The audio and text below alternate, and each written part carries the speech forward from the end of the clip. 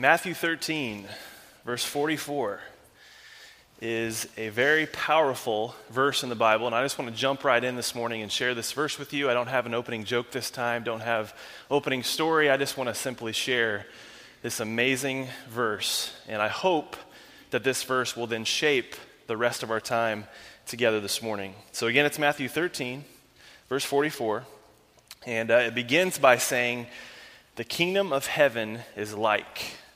Now, whenever we see those words, Jesus said those words many times, it's probably a really good idea to pay attention to what comes after that. So it says, "The kingdom of heaven is like treasure hidden in a field. When a man found it, he hid it again, and then in his joy went and sold all that he had and bought that field." So this verse is comparing treasures on earth to treasures in heaven, and there's no comparison. When this man found the treasure, he instantly realized it was far greater than anything he could ever have on this earth. He realized this treasure that I just found is worth losing everything else for. So the question is this: do we treat heaven in this way? Do we live our lives knowing that the treasure that awaits us is far greater than anything we could ever have here on earth? Today's message is about contentment. And I will admit, it's not always an easy subject to discuss, especially when certain things happen in our lives. But this morning I want to talk about two different things. As Christians, when should we be content, and when should we not be content? A few years ago, I was writing a sermon for a youth group, and I wanted to kind of map out one of my days off. And the purpose of this was to then compare all the things that I did that day with some things that people in other parts of the world have or don't have. And I know you've heard some of these statistics before. The purpose behind this is not to make us feel bad. It's not to make you say, "Oh, here's another sermon making me get rid of all my stuff." You know, that's not the purpose of that. There is a point to it. But I want to share some of those statistics that I shared with the youth that day. There are 1 billion people in the world today who live on less than $1 per day. Only 9% of the world's population owns a vehicle. Over 90% of Americans have access to internet, where only less than 40% of people in other parts of the world combined have access to it. 85% of the world's population makes less than $200 a month, and if you make $45,000 or more per year, you are in the top 5% of wealthiest people in the world. Yet somehow there was a survey done, and a lot of Americans took the survey, and only 43% of them in America said that they were blessed.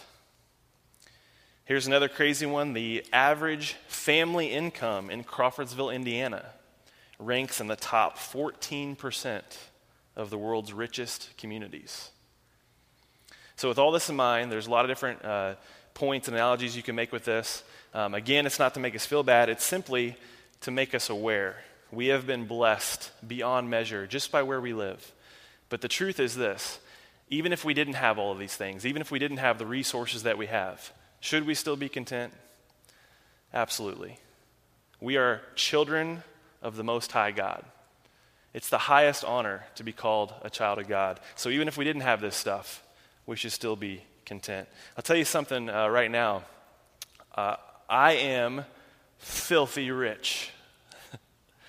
Not because of the statistics I just told you. I am filthy rich because my Father owns everything. How cool is that? He owns everything. So again, we are rich compared to most of the world, but the more important wealth is found in our relationship with Him. Being content is an issue of the heart. The Bible talks about being content in all situations. So this first category I'm talking about, where we are supposed to be content, anything that happens in my life, all of my circumstances, anything that happens to me, I am called to be content in every situation, no matter what comes my way. The Apostle Paul was someone who taught about this idea of contentment and what it really meant. Now, Philippians 4:13 is a verse that many of you probably know. It's very well quoted in the Bible, and it says that I can do all things through him who gives me strength. But what some people may not be aware of is the two verses leading up to that verse talk about this idea of contentment. So I'm going to read that. We'll read that together. Philippians 4, 11 and 12. The verses leading up to it say this. I am not saying this because I am in need, for I have learned to be content whatever the circumstances. I know what it is to be in need, and I know what it is to have plenty. I have learned the secret of being content in any and every situation, whether well-fed or hungry, whether living in plenty or in want. And then, he says, I can do all things through him who gives me strength. So when we hear that verse, Philippians 4:13 from now on, let's remember what comes before it. We know from Scripture that the Apostle Paul was someone who earlier in his life, he was very rich, very powerful, could get whatever he wanted, whenever he wanted. So that was one extreme. The other extreme, though, is after he became a Christian. Shipwrecked, flogged, beaten, very little money, didn't have much at all. And so if anybody would know what it's like to have a lot or a little, it would be the Apostle Paul. And he tells us, he's telling us in this passage, I know what it's like to have a lot, and believe me, I know what it's like to have nothing. But I've learned, no matter what the case, I've learned the secret of being content. Why? Because I can do all things through him who gives me strength. It's a lot easier for us to be content when things are going well. Things are not going so well, it's a lot more difficult. Sometimes in the hard times of life, we may lose sight of the blessings that we currently have and the ones that are to come. But the Bible teaches, again, be content no matter what comes our way. In his book, Explicit Gospel, Matt Chandler has a great quote. He puts it like this. We question God when bridges fall, but fail to wonder at his grace for every bridge that doesn't. So there's a lot of pain and suffering, as we know, that'll go on in this world, but there's also so many blessings that come from God and God alone, and we need to remember those, be mindful of those, even when times get rough. I believe even in someone's earthly death, we're called to be content in that situation. I know it's a kind of a weird thing to discuss, but I believe it to be true. Now, we're taught that it's healthy to mourn when a loved one passes away. I'm not saying it's something that should make us happy when that occurs. What I am saying is this. We are not a product of time. We are a product of eternity. I want to say that again. I hope that sinks in. We're not a product of time. We're a product of eternity. And so if that's the case, maybe God's healing did come through our loved one's earthly death so they could be with him. No more pain, no more problems. The truth is this, and this is something that's easier to say than it is to live out, but Jesus cares far more about our spiritual needs, our spiritual life, than he does our physical needs. Now, does he care about our physical needs? Absolutely, of course. He cares about every last detail of us, but he cares the most about what we need spiritually. And so a story from Scripture that I often think about when it comes to this, pertains to this example, is when Jesus fed the 5,000. Now, many people, they know that story, and they just think about how it was a miracle and just a little bit of food, and he feeds 5,000 men, and there's basketfuls left over. And so one of his greatest miracles was performing that. But the coming days after that miracle occurred, some of the men went to seek after Jesus, but they weren't looking for him to make him the Lord of their life. They were looking for him because they were hungry again. Like, you fed us before, and he can probably feed us again. We got to go find him, and maybe he'll feed us again. And so basically, they were missing the point. How many of you get hungry again after you eat? A couple hours maybe the next day at the most. They were missing the point. Jesus did not feed them just so their physical needs would be met. Do you think that was his goal? Yeah, I'm going to feed you, and then when you get hungry again, just come find me. We'll just keep doing this. No, his goal was to show them their spiritual needs could be met through him. And so we really have to think about that. If Jesus does care more about our spiritual needs than our physical needs, then sometimes we have to understand, sometimes our physical needs may not be met in the ways that we would like. If something bigger is going on, if there's a larger purpose being played out in our spiritual lives. I think one of the problems with our pursuit of being content in the world today is something that I would consider kind of the opposite of contentment, which is complaining. And Tyler Davis talked about this a little bit last week. There's so much complaining in the world today, whether it's from our own mouths or whether it's from the media, other people. And it's really hard to be content when we're exposed to that. The crazy thing is, lots of times we may complain about something that other people wish that they had, which is kind of interesting.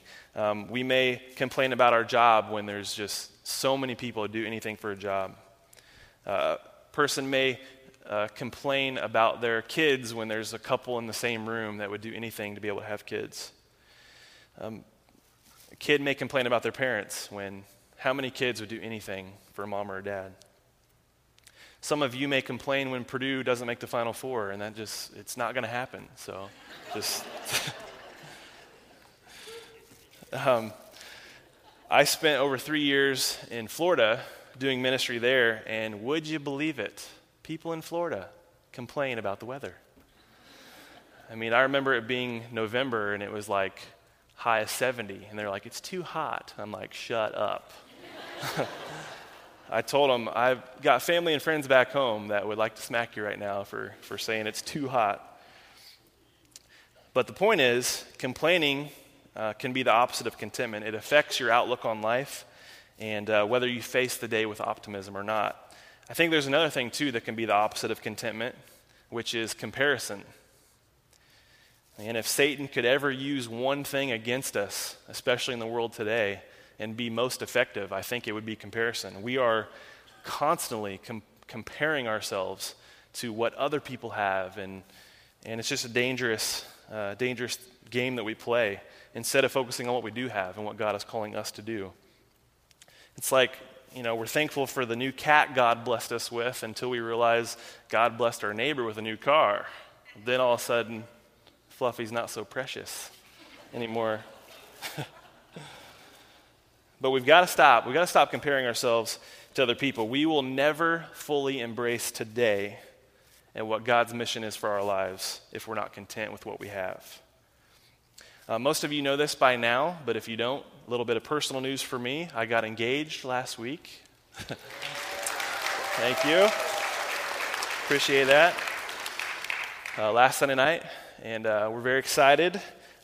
This past May, I turned 30 years old, and I know I don't look a day over 20, right? But I will admit to you, there have been some time periods in my life where it was a challenge for me to remain content being single. I really feel like, looking back, when I was 22, 23 years old, I felt I was ready for marriage. I was ready for that step, and always looking forward to that. And then, so that's quite a bit of years in between where I was wondering when this would happen. And for the most part in my life, I've been able to be content with whatever God throws my way. Always trusting in God's timing over my timing. Even with this subject, I was still doing a pretty decent job being content in those areas, but there were a few times, whether it was through a bad breakup or it was, here comes comparison again. I would see so many of my friends getting engaged, getting married, and I would wonder, when's that going to happen for me? And so it was a struggle. But I look back now, I'm very thankful, and I could see what the Lord was doing. That's an example for me. For you, it may be something entirely different. Maybe it's hard to be content at work. Maybe it's hard to be content with your finances. Maybe it's hard to be content with your current circumstances in some way. But we've got to remember the words of Paul. And remember, the secret of being content is only found in Jesus Christ. We can do all things through him who gives us strength. Another famous Bible verse that you may know is Psalm 23, verse 1. It says, "The Lord is my shepherd, I shall not want." Or another translation is, "The Lord is my shepherd, I lack nothing." A question and a challenge, though, that we may have to ask ourselves today and every other day is, if the Lord is your shepherd, why are you still in want? If the Lord is our shepherd, why would we ever live like we are lacking anything? A verse like that's very easy to share and say with our mouths, but when things happen, sometimes it's hard to live it out.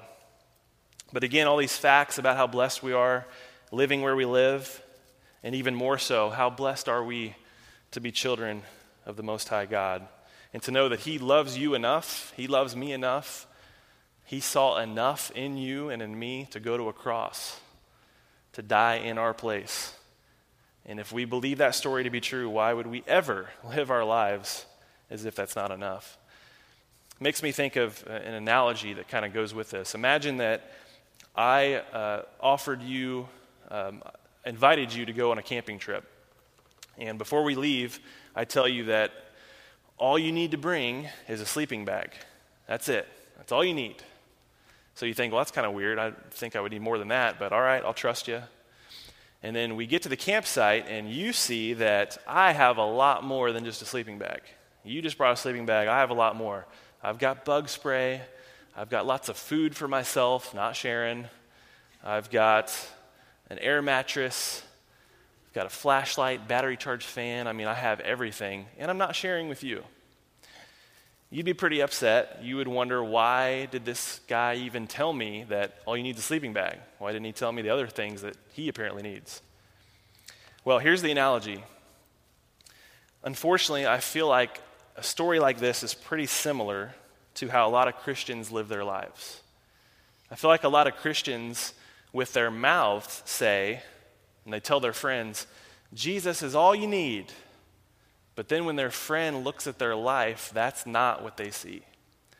When their friend looks at their life, they think, well, wait a minute, you tell me that all I need is Jesus, but when I look at your life, it looks like you need money to be happy. It looks like you need to always be in a relationship to be happy. It looks like you always need the approval of other people to be happy. And it doesn't make sense to them when we say Jesus is all we need, but we don't live that out.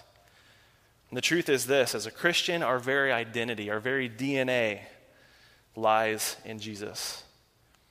And so I want to encourage you to live a life that shows He really is all that we need. Even when things are going bad or going well, we got to be content in all things. I want to show you a short video clip at this time from a man named Nick Vujicic. He is a man who was born with no arms and no legs, and he has a very inspiring story, so let's watch. Very powerful stuff. And I had a chance to actually see Nick speak a couple years ago in Florida, and he travels around the world sharing about his disability and what Christ has done in his life. And, you know, if anybody would have a reason to complain or not be content, it would be someone like that. And he has inspired so many people in his life that it is estimated that 500,000 people have come to know Christ because of Nick. And as he spoke when I went to see him, here's what he had to say that night. He said, "Would I rather have arms and legs, or would I rather see 500,000 people that I helped in heaven one day?" That's an easy choice. Nick also said, "I can either be angry for what I can't do and what I don't know, or I can be thankful for what I can do and what I do know." And then he quoted Psalm 23. It said, "Surely goodness will follow me all the days of my life, and one day I will live in the house of the Lord forever." So once again, we have to ask ourselves, if the Lord is our shepherd, why would we live like we lack anything? It's like the song, "Better is One Day." We sing it sometimes in church, and it's from a Psalm 84, verse 10. "Better is one day in your courts than 1,000 elsewhere." I don't know if you've ever thought about that before, but you could put together your 1,000 very best days that you've ever lived on this earth, put them together, live them over and over again, and it would still not equal one day in God's presence. So when times get tough, let's remain content because of that promise. There's another story, one that has meant a lot to me and I feel like is so incredibly important for us to understand and study together from Scripture. There was a man who was born blind back in Jesus' day. And the disciples actually asked him, who sinned since he was born blind? Was it this man or his parents? And you may be familiar with that story. Back then, even more so than today, people believed that bad things happen to bad people, and good things happen to good people. And so for someone to be born blind, man, somebody must have really messed up. Somebody must have really made God mad for this to happen. But Jesus' response, and it's so important for us to understand this, Jesus' response in John 9, verse 3 is this: neither this man sinned or his parents. This happened so that the works of God might be displayed in him. And so we have another example of how we are a product of eternity, not time. This man was born blind for a purpose, like Nick was born that way for a purpose. And so I want you to remember this story the next time something's not going so well in your life. Instead of blaming yourself for it, and especially instead of blaming God for it, maybe take a step back and understand, maybe there's a reason for this. Maybe God wants to use this. He wants to use my story somehow if I allow him to do so. As I mentioned earlier, there are two things we're discussing. One of them, when should we be content? All the things that happened to me, my circumstances. This second point, don't freak out on me. It's much shorter than the first, but it's equally as important. And to share times when we should not be content, I want to turn to a quote from the great Charles Spurgeon. Now, if you don't know who Charles Spurgeon was, many people, including myself, believe he was probably the best pastor to ever live outside of people from the Bible themselves. And here's what he had to say about this idea of contentment. He said, "The Christian is the most contented man in the world, but the least contented with the world." So again, every detail of my life, the circumstances in my life, my joys, my fears, my troubles, all of that, I'm called to be content. But I am not supposed to be content with the problems of the world. I am not supposed to be content with the people who don't know Christ. I'm not supposed to be content with evil and horrible things that we see going on. It's in those areas I need to step up and play a role in bringing God's kingdom here to earth. I mean, think about it. Do you think God wants us to be content that we are saved, or does he want us to do whatever it takes to bring others with us? Does God want us to be content that I'm a churchgoer, or does he want you to be the church every day? See, discipleship is at the heart of being a Christian. We're called to reach other people and then train them how to reach more. Multiply, not just add. We want to multiply. This is how Jesus set Christianity in motion. It's the only way we can keep the movement going. And so if you ever feel tempted to keep your faith to yourself because you don't want other people, you don't want to bother them, please know that's a temptation straight from the powers of darkness. If you believe in Jesus and know that you're saved and you're content with that and you're kind of, there's a lot of people that have this attitude and they think, well, I don't want to bother others. They can believe what they want. That's fine. I know where I'm going, so I'm happy with that. If that's our attitude, then we would be missing the point of what it means to be a follower of Jesus. The Great Commission is clear. It's not a great suggestion, as Rick Warren says. Go into all the world, baptize them in the name of the Father, Son, and Spirit, and teach them to obey everything Christ has commanded. There's a movie I like to watch called The Guardian. Some of you may have seen it. It's, Kevin Costner is in it, and it's a movie about the U.S. Coast Guard. And Kevin's character in the movie is someone who saved like hundreds or thousands of lives being in the U.S. Coast Guard. And he's known as one of the greatest in the history of the Coast Guard. And at one point in the movie, somebody asked him, "How is it possible that you save so many people?" And his response was this, and I love how it parallels Christianity. He said, "I swim as fast as I can and as hard as I can for as long as I can." And so that mindset should be our mindset as Christians. I remember the first time I watched that movie, I thought of Christianity the whole time and just how that should be our mindset, to do everything we can. And it's not going to be easy. It's not easy to reach a fallen world, but we should try as hard as we can for as long as we can, using the talents God has given us. At the end of my life, there's only 6 words I want to hear. well done, good and faithful servant. I don't want to live for the approval of man. I don't want to live for the uplifting words even of other people. I just want to hear those 6 beautiful words from my Savior one day.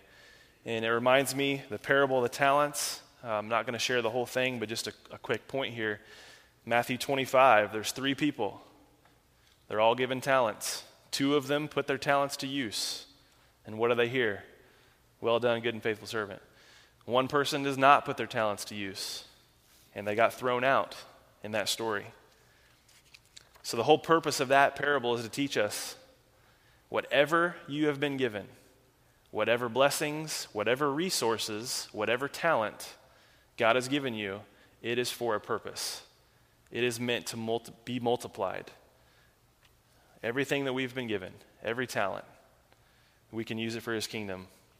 And the great thing about that story is every person who put their talent to use, they got the same reward. They got the same reward, and that's what we're living for. We're living for those words, well done, good and faithful servant. One final verse I'd like to share this morning comes from 1 Timothy 6, verse 6.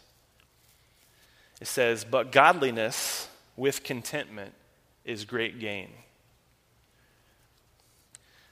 Now, what does godliness even mean? Does it mean that you're more spiritual than other people? Does it mean that you sin less than other people? What does that mean? Well, one of my favorite pastors to listen to is Judah Smith out in Seattle. Listen to his sermons online, and he and his team did a word study on this entire passage, and when they got to this verse, what they came up with was godliness can basically mean being God aware. Doesn't mean you're better than anyone else. It just means you are God aware. And the word contentment they came up with was the word settled. So to follow this verse, it means we're God aware, we're acknowledging God in all things, and we're settled. So encouragement here is this: don't be stuff aware. Don't be other people aware. Don't be my current circumstances only aware. Be God aware. If we can acknowledge God in every situation, that'll help us follow both things. It'll help us to be content in all situations, and it'll then help us to reach other people the best that we can.